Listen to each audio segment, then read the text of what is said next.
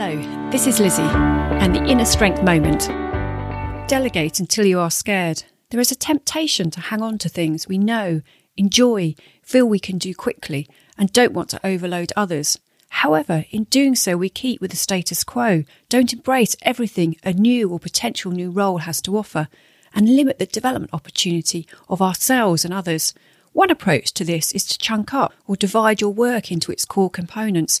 Then metaphorically or literally take a step back.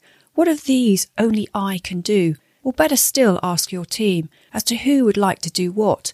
Then together work out your handover plan, whether information, support plan or other.